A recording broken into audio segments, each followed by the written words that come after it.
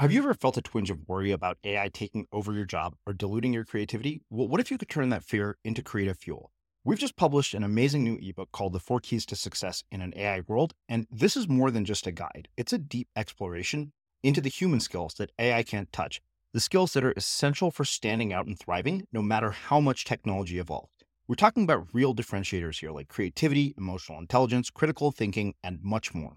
Inside, you'll find actionable insights and strategies to develop these skills, whether you're a creative person, a business person, or just simply someone who loves personal development. This isn't a story about tech taking over. It's a story of human creativity thriving alongside AI. Picture this, AI as your creative co-pilot, not just as a tool, but a collaborator that enhances your unique human skills. The 4 Keys ebook will show you exactly how to do that and view AI in a new way that empowers you instead of overshadows you. Transform your creative potential today. Head over to unmistakablecreative.com/4keys. Use the number 4, KEYS. That's unmistakablecreative.com/4keys and download your free copy. Well, if it looks good on paper and other people are impressed, maybe that means it's the right thing. Mm-hmm. And for me, one of the main lessons I learned was that you can have a job that on paper is perfect. The right company, the right title, the right salary, the right kind of influence, right? Prestige, you might say, or your parents are super impressed, or it looks great on LinkedIn. But if deep down you know that it's not the right fit for you, that's on you, because no one else is going to say something. I'm Srini Rao, and this is the Unmistakable Creative Podcast, where you get a window into the stories and insights of the most innovative and creative minds who've started movements, built thriving businesses, written best-selling books, and created insanely interesting art. For more, check out our 500-episode archive at unmistakablecreative.com.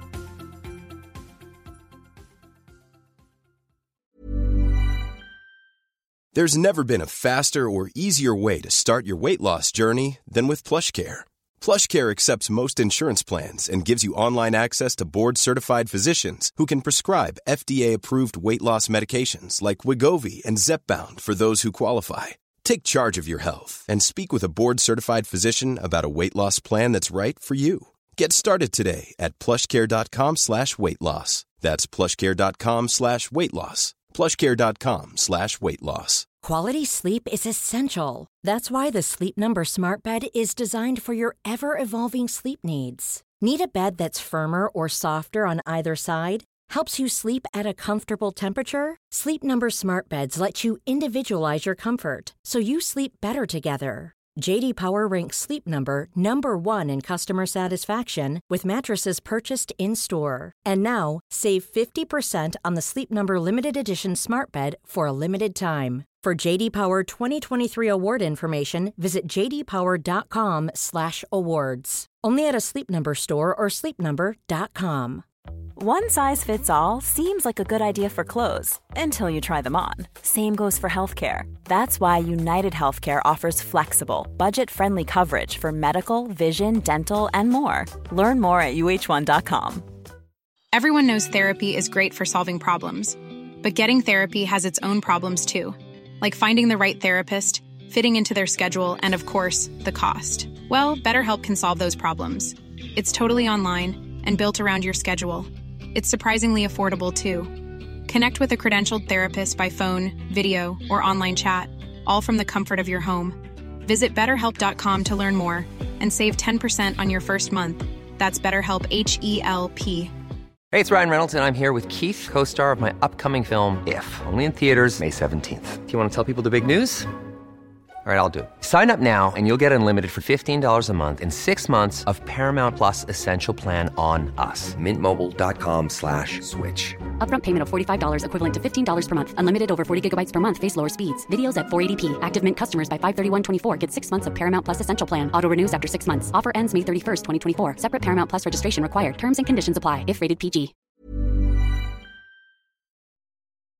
As creators, we're always on the move. Whether it's a live podcast event, a pop-up shop, or a workshop, we're constantly interacting with community, and that's where Tap to Pay on iPhone and Stripe comes in. Imagine this. You're at a live event, a listener loves your merch, or a participant wants to sign up for your course on the spot. With Tap to Pay on iPhone and Stripe, you can accept their payments right there and then, right from your iPhone so there's no extra hardware or no delays. Total game changer. It's not just for creators. Any business owner can do this. It's about making transactions smoother and much more personal, growing your business in your way. We've been using Stripe for our products and courses for a long time, and now with Tap to Pay on iPhone, you can take your business to the next level too. So visit stripe.com/tapiphone to learn more. Remember, folks, with Tap to Pay on iPhone and Stripe, your business is always at your fingertips. Smiley, welcome to the Unmistakable Creative. Thanks so much for taking the time to join us. Yeah, thanks so much for having me. Yeah, so I came across you and was introduced to you by way of Amber Ray, who was a former guest here on the Unmistakable Creative back when we first rebranded as Unmistakable Creative.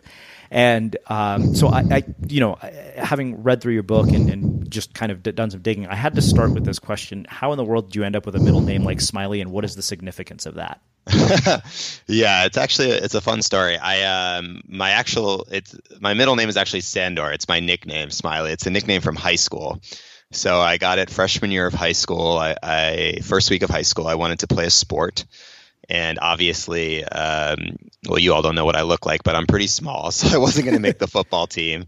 And our soccer team was one of the best teams in the state, so that wasn't going to happen. So I went out for cross country, which at the time I actually had no idea what it was, but apparently you just go running. Uh-huh. So we went for, I grew up in Cambridge, Massachusetts, in Boston.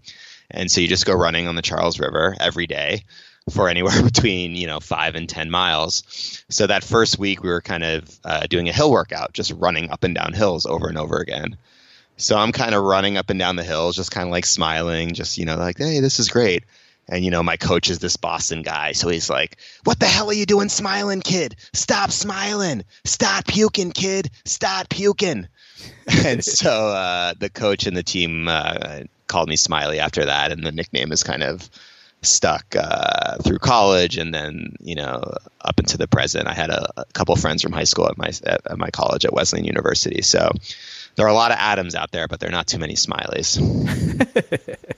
So tell me something. From cross country, what did you learn in terms of life lessons that you have applied to your life and your career going forward? Oh, great question. I think I could write a book about this. But I think running is a very useful metaphor for kind of the creative process, because it's all about practice. Mm-hmm. It's all about what you put in and not the output, right? So it's about waking up on a cold day in Boston on Sunday at 7 a.m, and you can't really go out the night before, like all your friends are partying and they're drinking, and you can't go out because you have to wake up at 7 a.m. and go run 15 miles in the freezing cold Boston winter.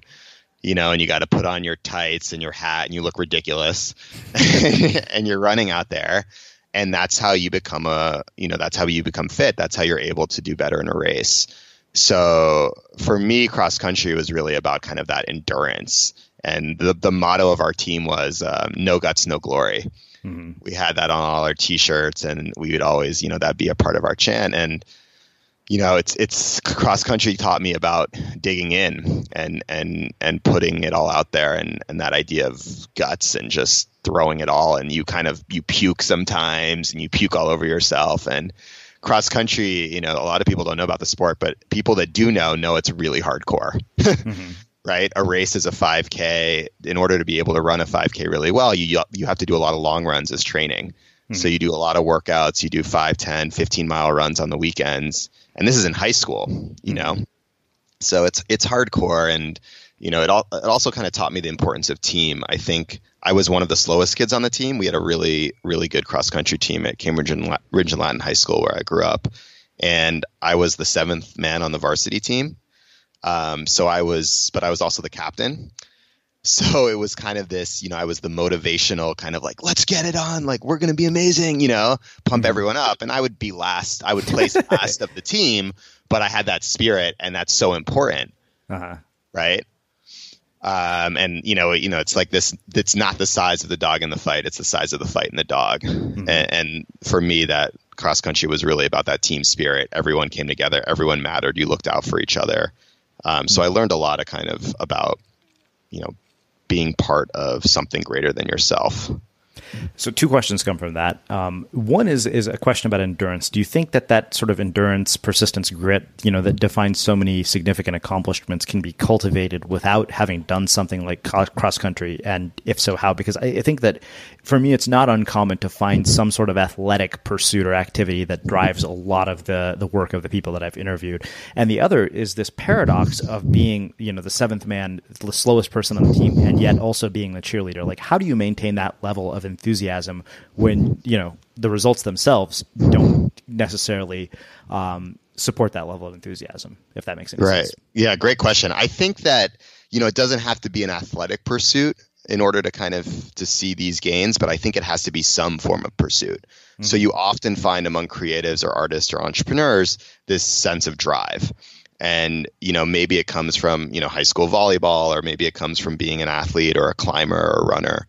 I meet a lot of entrepreneurs and creatives that are runners, which is really interesting. I think there's something there. But I think you have to have kind of spent time really working your body in some way or working hard towards something. I think the other thing people get grit from is life experience, right? Mm. So whether it's growing up in poverty or being the first person in your family to attend college or overcoming some obstacle or escaping oppression or tyranny in a country you grew up in, you see a lot of that. So it's that same sense of kind of grit, endurance, overcoming obstacles, pushing yourself beyond limits, being out there in the mud and the rain, sweat pouring down, you puking on yourself, like you need to take a shit, but you can't because you're in the middle of a race. And this kind of, having overcome something, I think is what it's all about. And I think you can cultivate that by experience, but by putting yourself in conditions where it's not going to be easy.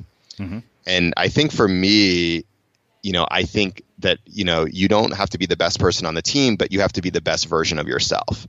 So even though I was the seventh man on the cross country team, I was still comparing myself to my previous times. And you're always trying in track and field or in any sport, trying to create what's called a PR, your personal record. Mm-hmm. So, hey, I ran, 17:30 last week. I want to run 17:21 this week. So even though I was never going to beat my other teammates, I could beat myself. Mm-hmm. And, you kind of hold yourself up against that standard, no matter who's racing, whether it's the best person in the field or the worst person, they're also running against the clock. Hmm. And, so that I think that's important. That's a really interesting observation because, I played organized sports up until 9th grade when I realized I sucked, like really bad on all the teams. So I did, I played football in Texas where, if you've ever seen Friday Night Lights, that being an Indian kid in 7th grade, I'm not genetically predisposed for things because there are literally people the size of grown men who play 7th grade football in Texas. But I think the interesting thing to me is that you were self-aware enough to use your own records as a basis for comparison as opposed to other people at such a young age. Why do you think that is, and where did that come from?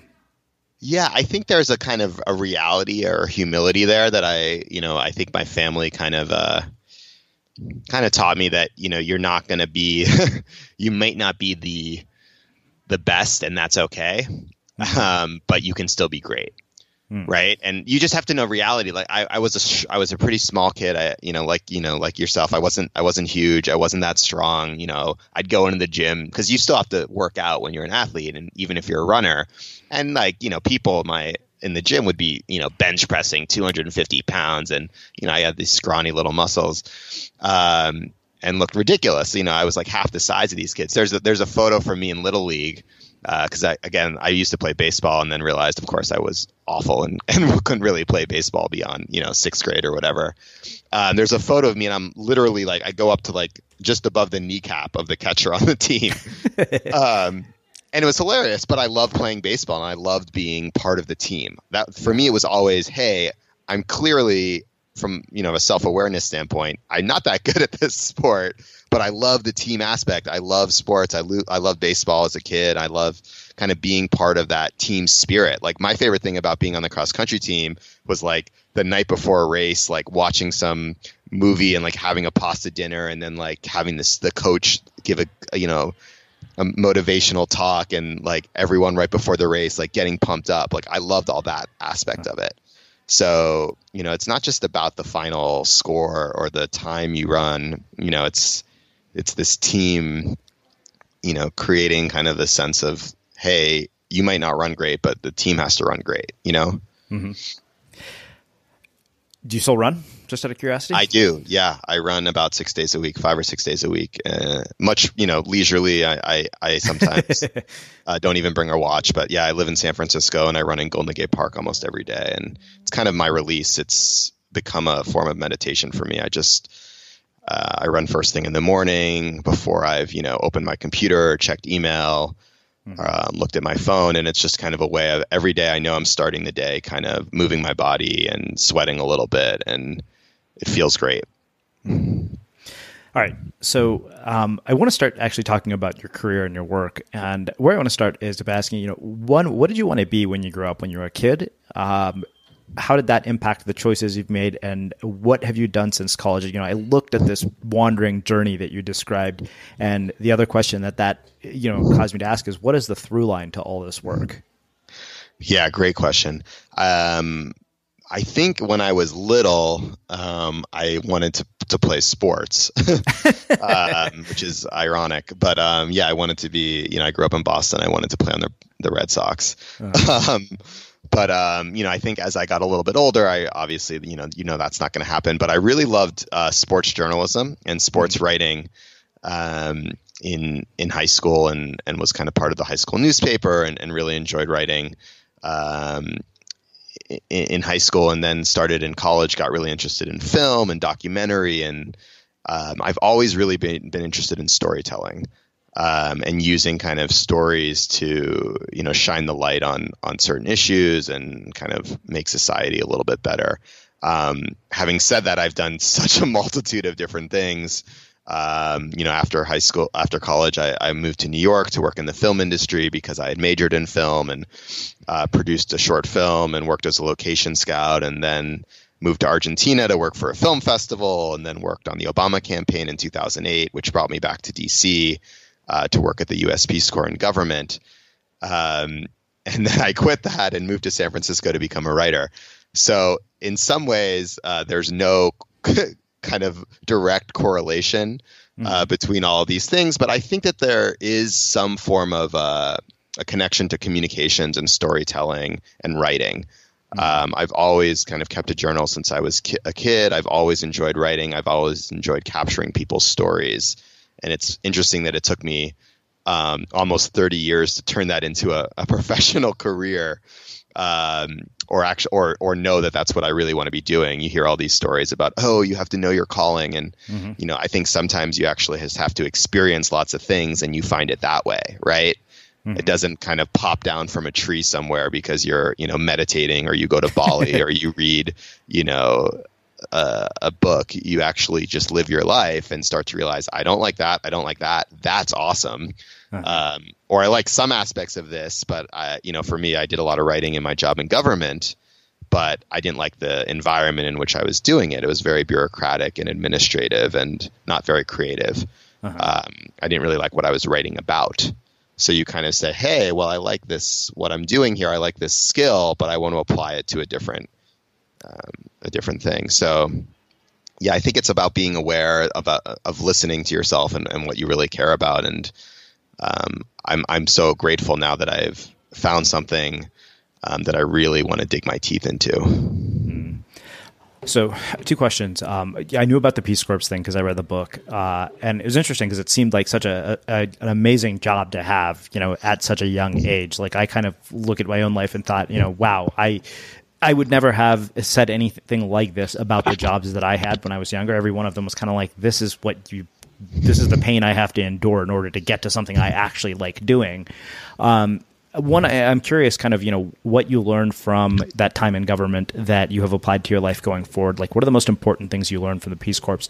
And then, the thing that I want to really kind of talk about is the media narrative around millennials and this sense that, millennials are awful, millennials are entitled, or all this other stuff. But I think what I see is, in my mind, especially because so many of the people that interview fall into the category of a millennial or like are right on the edge of it, is this tremendous sense of deep dissatisfaction and a deep desire to find meaning in their work. So I'm curious, the Peace Corps lessons, and then, what is, like, you obviously have a much, more informed perspective on this millennial media narrative than I do. So I'm really curious to hear about it. Sure. So the Peace Corps, I was working as the special assistant to the director of global operations. And the director of global operations at the Peace Corps is, one of the main senior people there. So the number 3 person in the agency. And basically, on paper, this job is amazing. It's a good salary, healthcare, benefits, job security. I got to sit in on senior staff meetings. I got to, go to meetings with the director, write talking points and speeches, even do some travel abroad. So on paper, it's great. You go and tell people this at happy hour, or you give them your business card, and people are like, oh my God, that's amazing. I would love that job. And I would meet people that had already gone to get their, get a master's degree in international relations, and they'd be like, I would kill for that job. And I don't even have a master's. So you go around telling people this job that, doesn't really fit for you, but they love it. So I think a lot of people, and especially young people and millennials, kind of feel this, well, if it looks good on paper and other people are impressed, maybe that means it's the right thing. Mm-hmm. And for me, one of the main lessons I learned was that you can have a job that on paper is perfect. The right company, the right title, the right salary, the right kind of influence, right? Prestige, you might say, or your parents are super impressed, or it looks great on LinkedIn.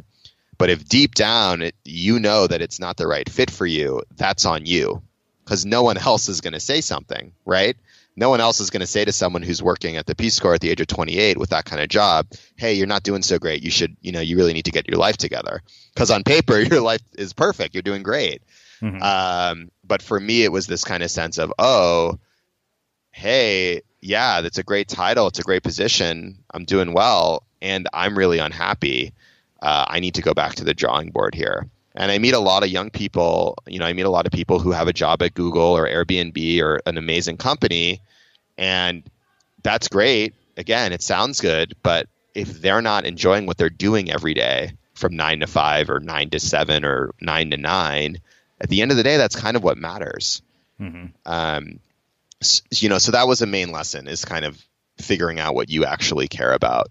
And I think this dovetails nicely into this, what millennials are looking for in the workplace. And we hear all the time of, this is the entitled generation, the me generation. If you actually look at the statistics, 50% of millennials would take a pay cut to find work that matches their values. 90% want to use their skills for good. 75% think the business world is getting it wrong, that businesses are too focused on their own agenda and not focused enough on improving society. So actually, this is a generation that really wants to align their work with purpose, that wants to find meaningful work, and is not really about me, although it might look like that externally. It's actually about, hey, how can I find something that's really meaningful to me? And I think that part of that is sometimes leaving a job that's really amazing on paper. And look, the Peace Corps is one of the most meaningful organizations in the world, right? The mission of the Peace Corps is to promote world peace and friendship, right? It wasn't like I was, selling chemicals or, doing something evil, right? Uh-huh. Right? This is a very meaningful job, but it wasn't meaningful for me. And I think that you meet a lot of millennials who are dealing with this turmoil of how do you actually find something that's creating a social impact, that's creating purpose in the world, but also kind of has that personal connection to your own interests, your gifts, your skills, what you care about, where you want to live, the type of people you want to surround yourself with. And it's hard, and I think it's a really hard thing to do, but that's kind of why I wrote this book, was because I was in this position at the age of 28 where seemingly it was all good. Mm-hmm. On Facebook, it looked great. And how do you tell someone that's an adult, hey, I have a great job. So many of my friends are unemployed. There's a recession. I'm very lucky. I feel grateful to have this job. I'm not I'm not ignorant of the fact that many people in this world, are struggling to get a job, at a restaurant or can't provide for their family. I know I have this privilege here, And that doesn't mean I should be miserable the rest of my life, right? Mm-hmm. So there's this kind of balance there that just because you have the ability to choose doesn't mean you should feel bad and not and spend your days miserable because other people don't have that access, right? And I think what actually happens when people pursue what's meaningful to them is they create more opportunities for those with less privilege or access. So I wrote a lot about in the Quarter Life Breakthrough in my book. I write a lot about people who 20-somethings and 30-somethings who actually started organizations, both for-profit and nonprofit, that are actually creating more opportunities for people in their communities. Whether it's Money Think, which is a nonprofit in Chicago that teaches financial literacy and entrepreneurship to urban youth, or Goldie Blocks, which is here in the Bay Area, which is a toy company that teaches young girls engineering skills to try to create more opportunities for female engineers. Mm-hmm. These are people that when they had their breakthrough, it wasn't like they went to do something me, let me just make lots of money. It was actually, wait, I want to spend my life giving back in some capacity, right? Not necessarily volunteering or moving to the developing world somewhere, but how can I use my work to create more opportunities for others? How can I align my work with purpose? How can I think of my work as from a point of service? Mm-hmm. Even if that means selling something, how can I treat that as kind of how can I serve, use my gifts to empower other people around me? All right. So I want to get into 3 specific areas in the book that really caught my attention. One was this idea of, sort of getting away from climbing a career ladder and looking at what you called career lily pads. So, I remember very distinctly, you said climbing a career ladder limits potential, which seems so counterintuitive on the surface. I get that, like more than you can possibly imagine. But I'm curious, like based on your own experience, the experience with the people that you've interviewed and spoken to and worked with throughout your work, how did you come to that conclusion? And what is the thing that you want people to know about that? Yeah, I mean, I think if you think about the career ladder mindset, this is the mindset we've been told to follow kind of since we're kids, even since high school, right? Take AP classes, do well on the SATs, go to a good college, pick your major, get an entry-level job in that field, and ride your way up the ladder until you retire, and hopefully with a pension, if pensions even exist when we're older. And the truth is, when you start to interview people, young or old, about their career paths, they just don't go in straight lines. Mm-hmm. They do not, people go from one field to the other. They major in this, and then they realize they don't like working in it. They they fall in love at the age of 26 and move to India and work there. Whatever it is, they kind of, these paths are not linear. And the truth is that in the current job market, the average millennial is leaving their job every about 2 to 3 years. Mm-hmm. The average person of any age is switching jobs about every 5 years. So we think of millennials as job hoppers, but the truth is we're all kind of job hoppers in the current economy because of rapid changes in technology, globalization, and an increasingly flexible job market. Already almost 35% of the American workforce is freelance. That's 50 million Americans. That number is only expected to increase. So we need a mindset that kind of embraces this instability and I think this idea that the workplace is much more in flux than it ever was. I think that in the 70s, the 80s, you could kind of say, hey, climb this corporate career ladder, and it was realistic and a good option. Now it's just frankly not available to even people that want to do that. Yeah. because the corporate environment is changing so rapidly. So I think it's important to kind of create a new metaphor, a new way of thinking about careers that's much more empowering and reflective of the current market and the current economy. So if you think about a career ladder, it moves in one direction up. If you want to do something different, like move to San Francisco and become a writer, you got to hop off and start at the bottom. Now, I like to think of, in the book, I use this idea of the lily pad mindset. Which was inspired by a friend. And it's this idea that, you can hop in any direction, to the left, sideways, and there is no really backwards, right? If you think about it, you're 28, you're working at the Peace Corps, great job, but you want to move to San Francisco and be a writer and start supporting social entrepreneurs. Is that really going backwards? No, it's just kind of making a shift. And, the surface of the lily pad looks different. But if you think about lily pads, if a pond of lily pads, all the roots are connected underneath. And that's kind of what's important to you, what's meaningful to you. And you're kind of getting closer and closer to your purpose as you build your career. And I think that sometimes people think of this metaphor and they're like, well, lily pads, there's so many of them. People are just going to quit their jobs every 6 months. And you shouldn't do that. I think that that's really bad career advice, right? Because you'll never find meaning if you do that. You'll also never probably make a living, and you'll piss off a lot of people and your employers in the process.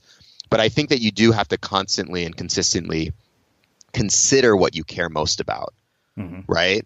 And always be kind of checking in and doing that self-reflection process, which we don't really teach adults to do, right? In college, you take all these classes, but very few times, do you actually ask yourself what you care about most? And then, we don't really have those structures to do that as an adult. So you kind of consistently need to be checking in and saying, hey, do I like this? What aspects of my job do I really like? What can I do more of? What do I find meaningful? Even if I'm not going to switch jobs, I might hop to a different lily pad within my own company simply by taking on a new project or doing a side project, right? Maybe I have this great job that provides for my family, but I want to start a podcast, right? That's kind of, going to a new lily pad, right? And when you're on the career ladder, it's harder to do that. So I think it's a much more empowering way of thinking about careers, for this day and age. And it's much more useful for people to think about the fact that, hey, you're going to have 15, 20, 25 different jobs in your career. I know that sounds scary. I'm sorry to be the breaker of bad news, but that's the reality. That's what the data is showing. So how can we treat that as an opportunity and possibility and not this moment of dread, right? All too often we're like, oh my God, I got to switch jobs. This is the worst. But how can it be something amazing and something where you actually can increase your fulfillment, increase your happiness, and empower other people in your community? Hey, I'm Ryan Reynolds. Recently, I asked Mint Mobile's legal team if big wireless companies are allowed to raise prices due to inflation. They said yes. And then when I asked if raising prices technically violates those onerous 2-year contracts, they said, what the f*** are you talking about, you insane Hollywood ass f- So to recap, we're cutting the price of Mint Unlimited from $30 a month to just $15 a month. Give it a try at mintmobile.com/switch. $45 up front for 3 months plus taxes and fees. Promo rate for new customers for limited time. Unlimited more than 40 gigabytes per month. Slows full terms at mintmobile.com. Hold up. What was that? Boring. No flavor. That was as bad as those leftovers you ate all week. Keke Palmer here. And it's time to say hello to something fresh and guilt-free. Hello Fresh. Jazz up dinner with pecan-crusted chicken or garlic butter shrimp scampi. Now that's music to my mouth. Hello Fresh. Let's get this dinner party started. Discover all the delicious possibilities at HelloFresh.com. Everyone knows therapy is great for solving problems, but getting therapy has its own problems too, like finding the right therapist, fitting into their schedule, and of course, the cost. Well, BetterHelp can solve those problems. It's totally online and built around your schedule. It's surprisingly affordable too. Connect with a credentialed therapist by phone, video, or online chat, all from the comfort of your home. Visit BetterHelp.com to learn more and save 10% on your first month. That's BetterHelp, H-E-L-P. Life is full of what-ifs. Some awesome, like what if AI could fold your laundry? And some, well, less awesome, like what if you have unexpected medical costs? United Healthcare can help get you covered with Health Protector Guard fixed indemnity insurance plans. They supplement your primary plan to help you manage out-of-pocket costs. No deductibles, no enrollment periods, and especially no more what-ifs. Visit uh1.com to find the Health Protector Guard plan for you. Millions of people have lost weight with personalized plans from Noom. Like Evan, who can't stand salads and still lost 50 pounds. Salads generally for most people are the easy button, right? For me, that wasn't an option. I never really was a salad guy. That's just not who I am. But Noom worked for me. Get your personalized plan today at Noom.com. Real Noom user compensated to provide their story. In 4 weeks, the typical Noom user can expect to lose 1 to 2 pounds per week. Individual results may vary. Hey, it's Ryan Reynolds, and I'm here with Keith, co-star of my upcoming film, If, only in theaters May 17th. Do you want to tell people the big news? All right, I'll do it. Sign up now and you'll get unlimited for $15 a month and 6 months of Paramount Plus Essential Plan on us. MintMobile.com/switch. Upfront payment of $45 equivalent to $15 per month. Unlimited over 40 gigabytes per month. Face lower speeds. Videos at 480p. Active Mint customers by 531.24 get 6 months of Paramount Plus Essential Plan. Auto renews after 6 months. Offer ends May 31st, 2024. Separate Paramount Plus registration required. Terms and conditions apply if rated PG. Mm-hmm. Yeah, so I think you brought up something very important, something that I want to dig deeper into, which is this idea that this is a moment of dread. I am wondering, what do you think it is mindset-wise that inhibits people from developing this ability to hop from one thing to another? Yeah, I think that this idea is kind of perpetuated by, this, that you need to have had, the stamp of approval from society in order to do something. And one of the things that I learned the most in my journey and in writing this book is that the people that seem to succeed give themselves permission, right? And Seth Godin talks about this a lot, but this idea that, if you're waiting for Penguin Random House to call you a writer, if you're waiting to get a corporate speaking agent to say, hey, I'm a public speaker, if you're waiting for someone to give you VC funding to call yourself an entrepreneur, you will be waiting the rest of your life. And that the people that are able to go out and do it, because they don't teach you this in high school or college or when you're growing up, the people that do it just go out and do it. They just start doing it. They don't know what they don't know, and they learn along the way. And, I think that that's an incredibly powerful mindset to have. This idea of, I mentioned this in the book, kind of career ladder authority, which is like college degrees, master's degrees, working 10 years at a company, getting some form of certification. Now, it's not to say that those things don't matter. They do. And if you have them, great, you can use them to your advantage. But if you don't have them, you can still kind of give yourself the authority to do things, right? And give yourself permission to try things. And to kind of, as you said, hop to a new lily pad. You don't have to wait for some green light. The green light is now, and it's only going to start to happen when you do it. And yeah, so no one told me to write a book. I just went out and did it. In 2013, I was going through this transition, and I just started writing about it, and other people were interested in it, and I went out and did it, and then I self-published it. And then 2 years later, I actually got a book deal to write it after I actually had written a full version of the book. So if I had waited for that initial invitation, the book would have never been done, right? Mm-hmm. You just have to go out and do it. And I think, if we wait for this invitation, it's never going to come.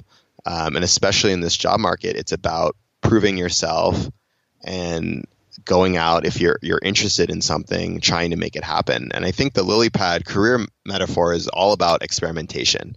It's treating your life, your career, but also your life as an experiment, as this kind of, hey, I don't have to have these strict definitions that I am an architect only, or I'm only a writer, I'm only a podcaster, I only work at this business and this is my title.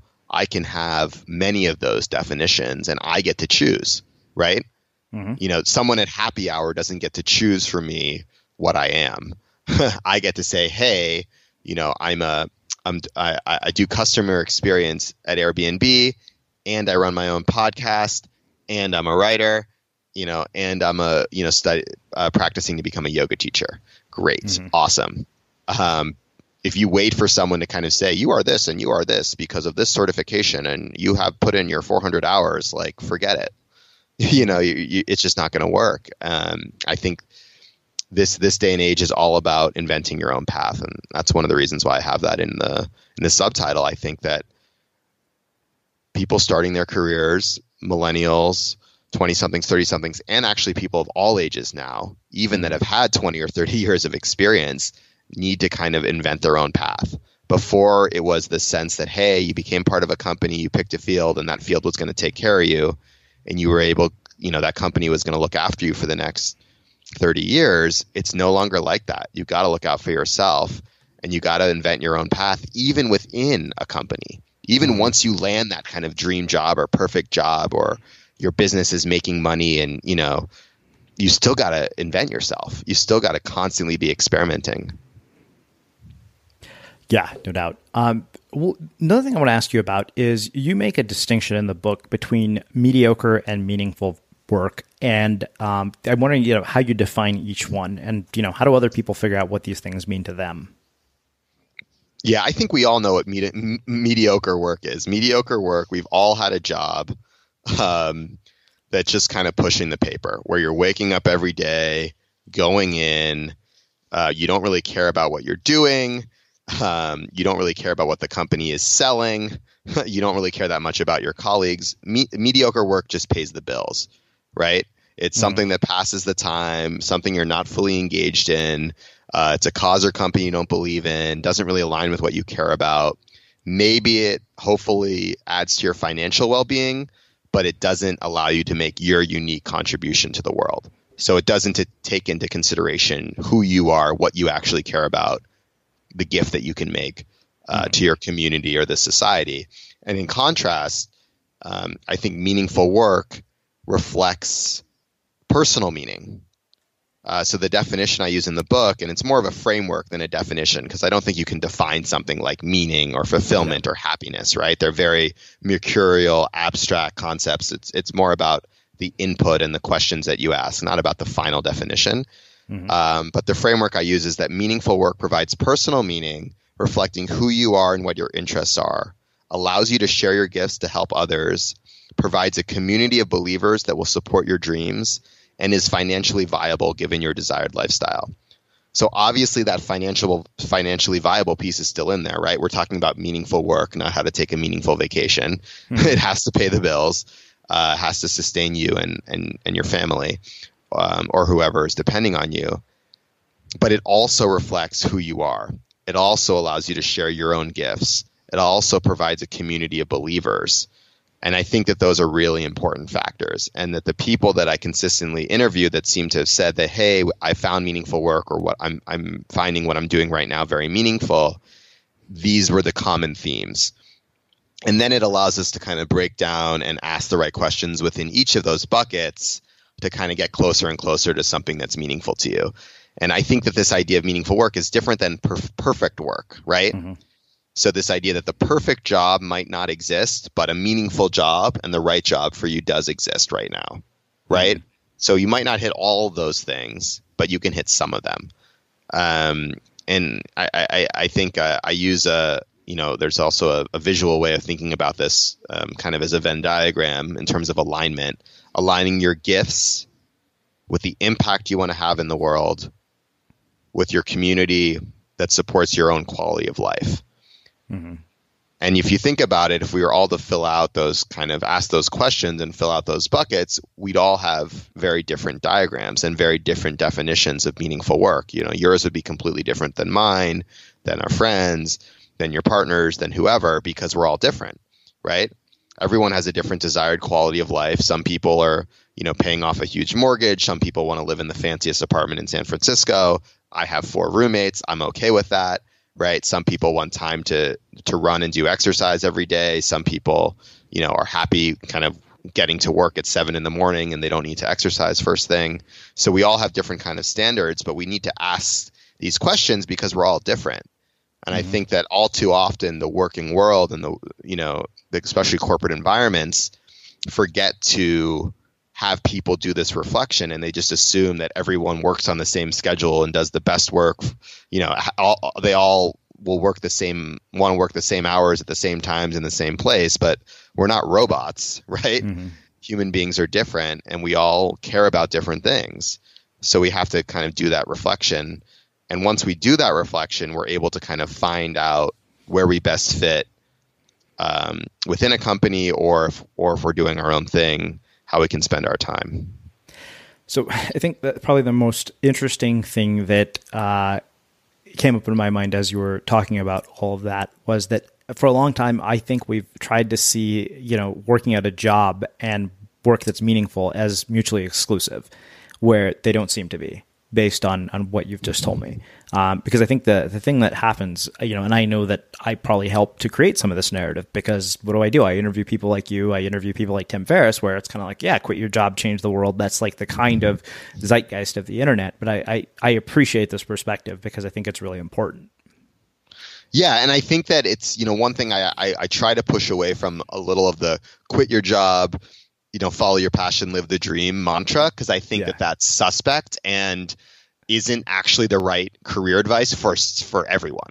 For some people it is, but I think, this idea that entrepreneurship is the answer works for some people, but if everyone becomes an entrepreneur, who's going to work for all those companies, right? We need amazing, smart, innovative entrepreneurs, people working within systems, within companies that can actually get things done, that can design websites, that can write talking points, that can sell things, or else nothing's ever going to happen.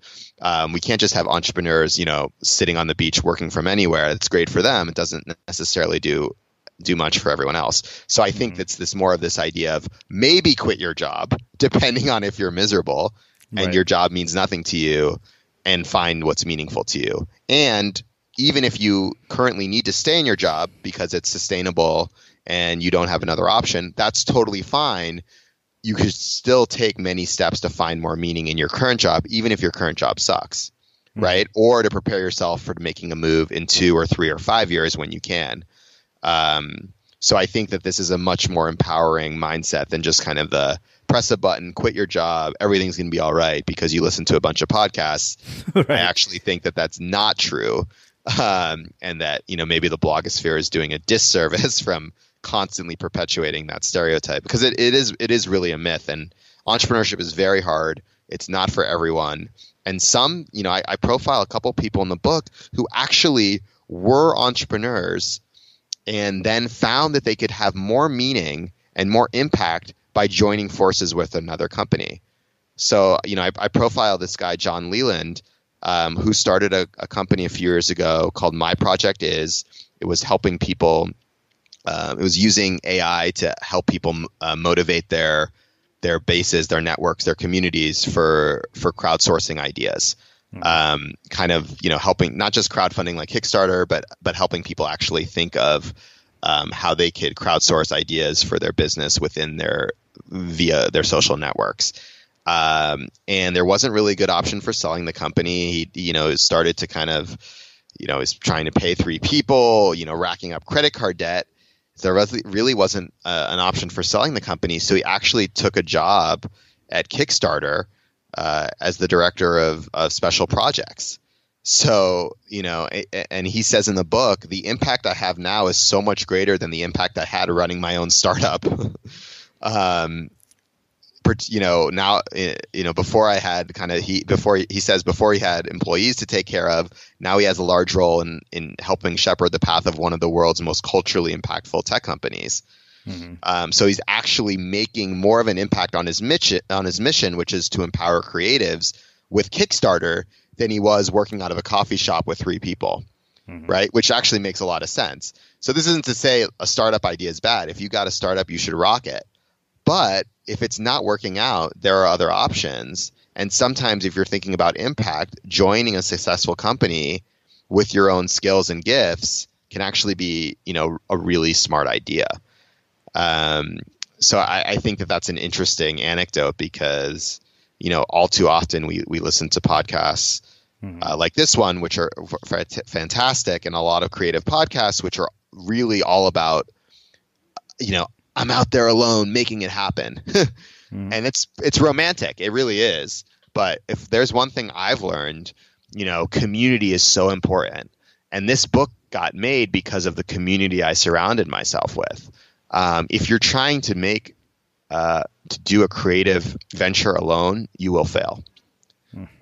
If you're trying to kind of just be out there alone and make it happen because you want to reject the man or working for the man, good luck. Because I think it's actually about building alliances so that the most successful creatives and entrepreneurs have actually surrounded themselves with those believers who actually have built alliances with companies that can bring them in to do their work and workshops and speak, have found really amazing places where they can share their writing or their art. So it's the more you go off on your own, the more you're actually going to have to build that community, right? Because it's not given to you as it is in a normal office setting. Normally people that work in an office have people around them every day. They show up at 9 o'clock and it's like, hey, Mark, how was your weekend? Oh, what are you doing on Friday, or how are the kids? When you're creative, you got to build those networks and communities yourself. And I think that that's a challenge, but I think that the people that seem to thrive with their work are also thriving with the people they surround themselves with.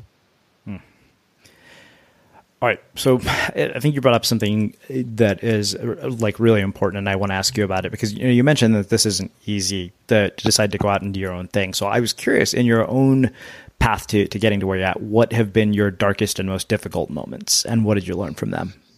Great question. I think there have been quite a few.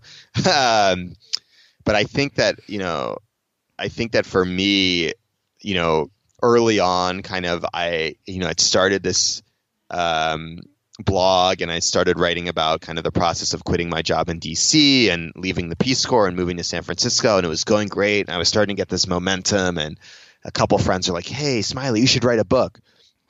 And I was like, "Yeah, maybe I should write a book," So I was like, well, I'll go meet with this editor I know who's at a local publisher in San Francisco, a small house, but they do a lot of design books. And, I met with her. We had a beer, and she was like, hey, Smiley, I've been reading some of your blogs. It's good stuff, but you're just not qualified yet, right? You're just not ready. You're not at the point you need to be to get a book deal. And this was kind of like the reality, sets in. So I started getting all these like, yeah, man, maybe I'm not that good. Maybe this was a really bad idea. Maybe I should have definitely not quit my job at the Peace Corps. Why the hell am I doing this? Like, this is never going to be financially viable. And your dreams start to like diminish before your eyes, and you start to be like, man, like this is a small publisher telling me like this isn't going to work. But then she was like, hey, you've got a lot of momentum. You should self-publish. You should, maybe crowdfund or kind of figure out a way to make this happen and just do it yourself. So I think at that point I had this two options. One is just to quit, basically be like, the first time you get rejected, that's it. And I think that that's the biggest thing for people going off on their own is you're going to get rejected straight up. Like you're going to reach out to your favorite blogger or podcaster and be like, hey, have me on your show. And they're going to be like, no way, dude, you're just not that famous or important yet. And you're going to kind of, try to get a book deal, and they're going to be like, no way, you're not that good of a writer yet. Or you can keep going. And, that was a dark time for me because I started to second guess my leap. I had already kind of done the hard part, which is like that actually quitting and going off and trying it and, having to get healthcare myself and being like, all right, can I afford and make it in San Francisco as a writer and doing kind of a bunch of side gigs here and there to get by. But here it was someone in the, as I talked about, kind of that authority, that career ladder authority space, a publisher telling me I wasn't good enough. Do you quit or do you keep going? And so I actually decided to listen to her advice and keep going, which is, I think, the most important decision I made in the past 4 years was, okay, I'm going to make this happen myself, right? I'm going to crowdfund for my own book. I'm going to treat myself as the publisher. And so I did an Indiegogo campaign, and I raised $13,000 from 500 people in 40 countries with just basically the title and a rough outline. So I said, hey, I want to write this book about overcoming your quarter-life crisis. It's called The Quarter-Life Breakthrough. Here are some things that are going to be in it. I haven't written it yet. Do you want a copy? When it's done, can you help me, pay for a cover designer and an editor and, be able to make this project work? And all of these people started giving me their money without the book being even finished, which is an incredible thing. And you realize that people actually really want to support your creative dreams and support your journey if they can be part of the process. And so I used that money to self-publish the first version of the book in 2014. And so it was like going from this moment of a huge low, like a major bummer. Like I came back from that beer with the editor just being like, man, like this isn't going to work. I'm not that good. what the hell was I thinking? I wonder if my old job at the Peace Corps is still available, to being like, wow, like I just went out and did this. And I remember, when it released on Amazon in 2014, I used self-publishing. So for people out there that know these platforms, but use CreateSpace, Amazon CreateSpace for your paperback, and then Kindle for ebook. I started getting all this great reaction. I started getting Amazon, 5-star Amazon reviews from people I'd never met before. I started getting these emails from random people being like, your book changed my life. This was amazing. This was exactly what I needed to hear. And it was so cool because no one famous had published it. It was just me. I made up, 20s and 30s Press was the name of my imprint that I just made up. That's basically like my bedroom in my, in my house that I shared with 4 roommates. And then I reached back out to that editor that I had a beer with.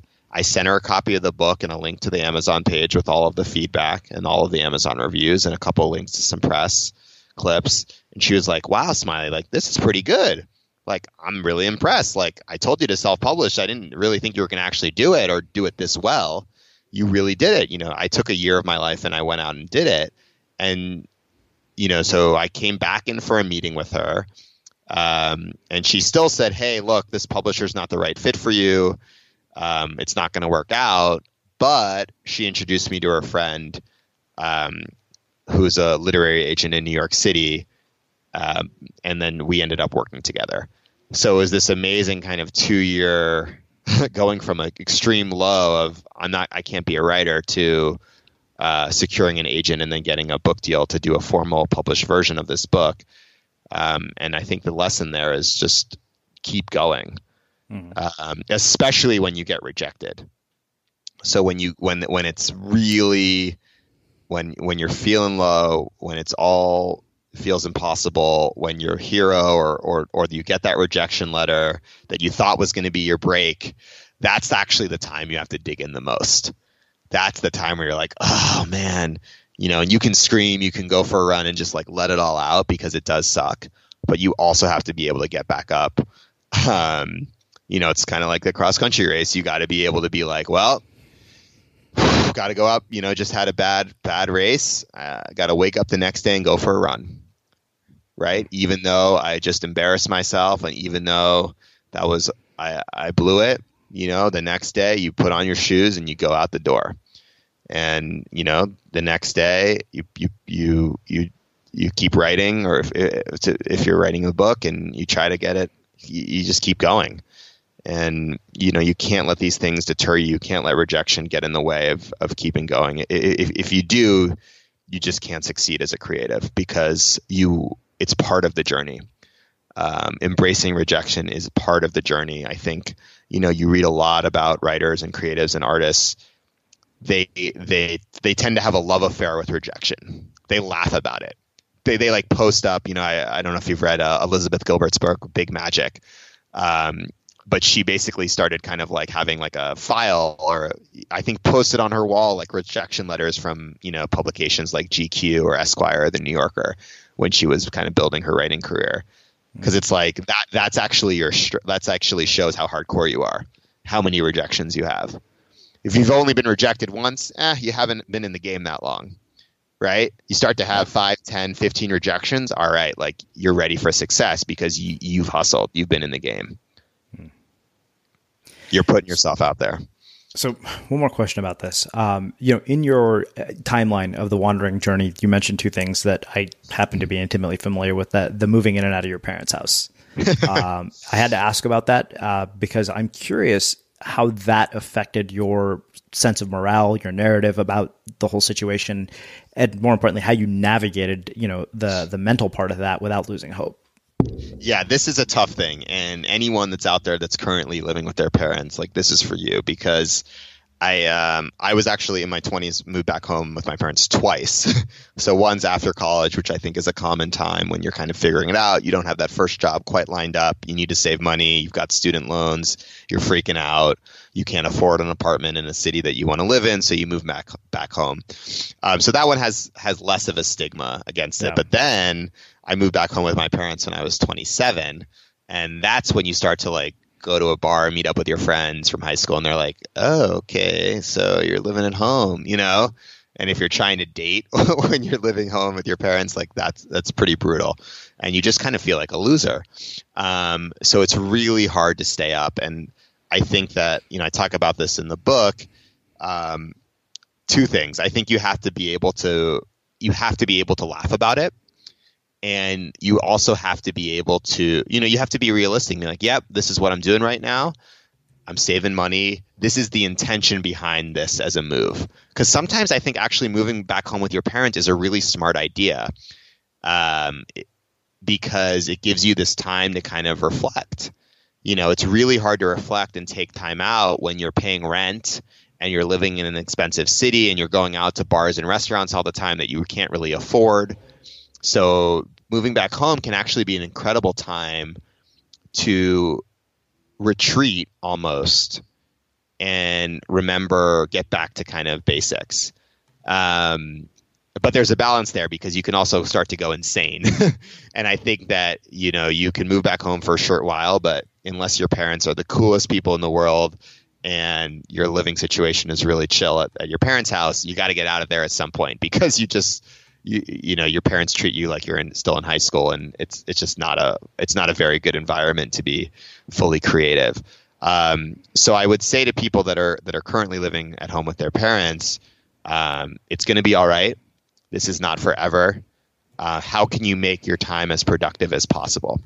So how can you kind of treat this as a self-reflection retreat, reading certain books, watching certain TED Talks or documentaries, doing a lot of research, taking the pressure off yourself that you normally have to pay rent to actually think about what you really want to be doing, or even to start a side project while you're at your parents' house, whether it's a blog, a podcast, doing your art, starting a business, volunteering for an organization. How can you make that time as productive and useful as possible? And, kind of setting this, I think is important to set deadlines for whatever you do, but saying, hey, I'm moving back home from this date to this date. By this date, I have something lined up because there has to be an end to this, right? So in 3 months or 6 months, I'm moving to, Denver or Seattle or New York or whatever it is. And I'm going to start doing something else because you don't want to get stuck in that rut for too long. I will also say, though, that one of the best places I found for my writing, this is just being honest, is actually going to my parents' house. Because I live in San Francisco and, I have a great community here and there's a lot of stuff going on. But when I go back home, there's not much to do. So I end up just waking up every day and writing. So for both the self-published version of the book and the published version, I actually went back home for 3 to 4 week blocks and got a ton done. I got the bulk of my manuscripts written when I was at my parents' house. I don't know. It's kind of a weird thing. Maybe it's because, my mom wants to take care of me and there's great food in the fridge and I don't know what it is, or I'm back in my bedroom and it kind of makes me think of all these stories from growing up, which is great as a writer, obviously, to, recall stories and think of, memories, because that's the foundation for good writing. But I think that's a trick I've learned, is that I actually can be very creatively productive at my parents' house. It's not to say that I want to move back there. I'm doing very well in San Francisco and I love my independence, but, it's a little trick I have for sometimes when I need to get a lot done. Just leave my current environment where I don't have any friends, go someplace where my friends aren't going to bother me. Yeah. Wow. Well, this has been awesome. I love, the perspective that you've given us, because it's been very honest and transparent. So I have one last question, which is how we finish all our interviews at the Unmistakable Creative. What do you think it is that makes somebody or something unmistakable?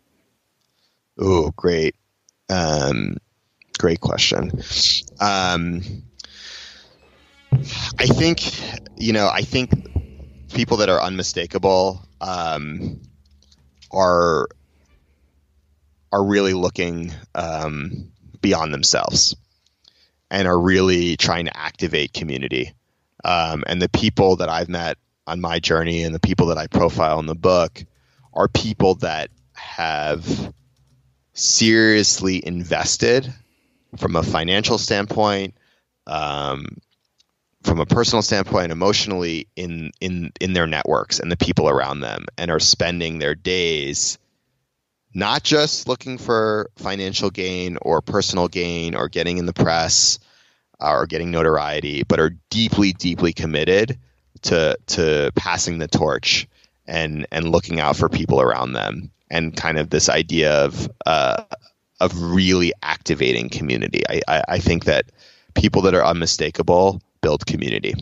I think it comes down to that. And this book is about building your community. And I think that as we go more and more into a technological world of AI, of robots, of humans, of robots replacing a lot of work that has previously been done by humans, community is going to become ever more important. Meaningful community and looking people in the eye and being able to support each other as we follow our dreams is going to be the difference between, succeeding and not. And that's what's most important. Well, like I said, this has been fantastic. And I really appreciate you taking the time to join us and share your insights and your story with our listeners. Thanks so much for having me. Yeah. And for everybody listening, we'll wrap the show with that. Next time on The Unmistakable Creative. Plasticity is a base feature of nervous systems, of brains and other nerves. Plasticity isn't something that only happens when you're young. It only happens when you work really hard at studying or doing something to yourself.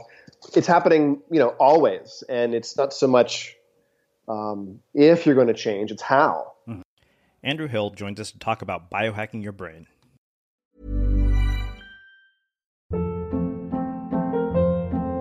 Hold up. What was that? Boring. No flavor. That was as bad as those leftovers you ate all week. Keke Palmer here. And it's time to say hello to something fresh and guilt-free. Hello Fresh. Jazz up dinner with pecan-crusted chicken or garlic butter shrimp scampi. Now that's music to my mouth. Hello Fresh. Let's get this dinner party started. Discover all the delicious possibilities at HelloFresh.com.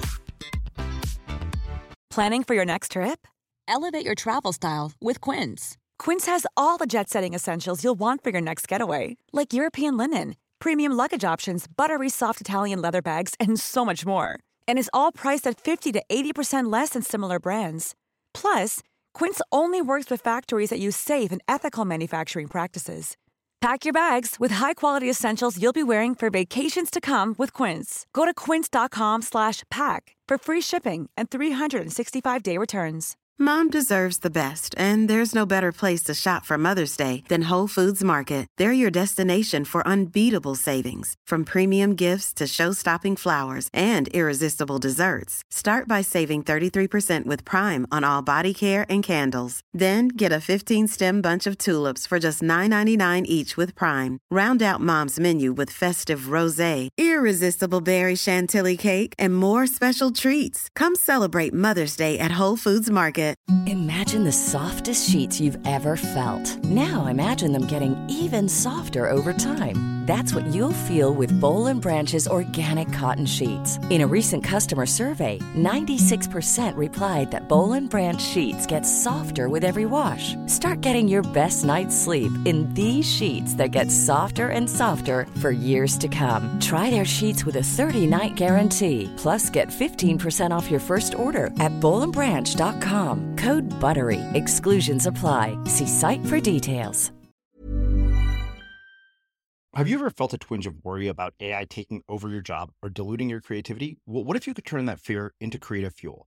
We've just published an amazing new ebook called The 4 Keys to Success in an AI World, and this is more than just a guide. It's a deep exploration into the human skills that AI can't touch, the skills that are essential for standing out and thriving, no matter how much technology evolved. We're talking about real differentiators here, like creativity, emotional intelligence, critical thinking, and much more. Inside, you'll find actionable insights and strategies to develop these skills, whether you're a creative person, a business person, or just simply someone who loves personal development. This isn't a story about tech taking over. It's a story of human creativity thriving alongside AI.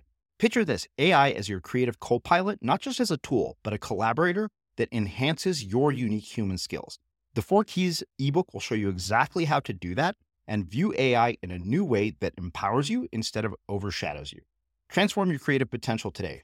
Head over to unmistakablecreative.com/4keys. Use the number 4, KEYS. That's unmistakablecreative.com/4keys and download your free copy.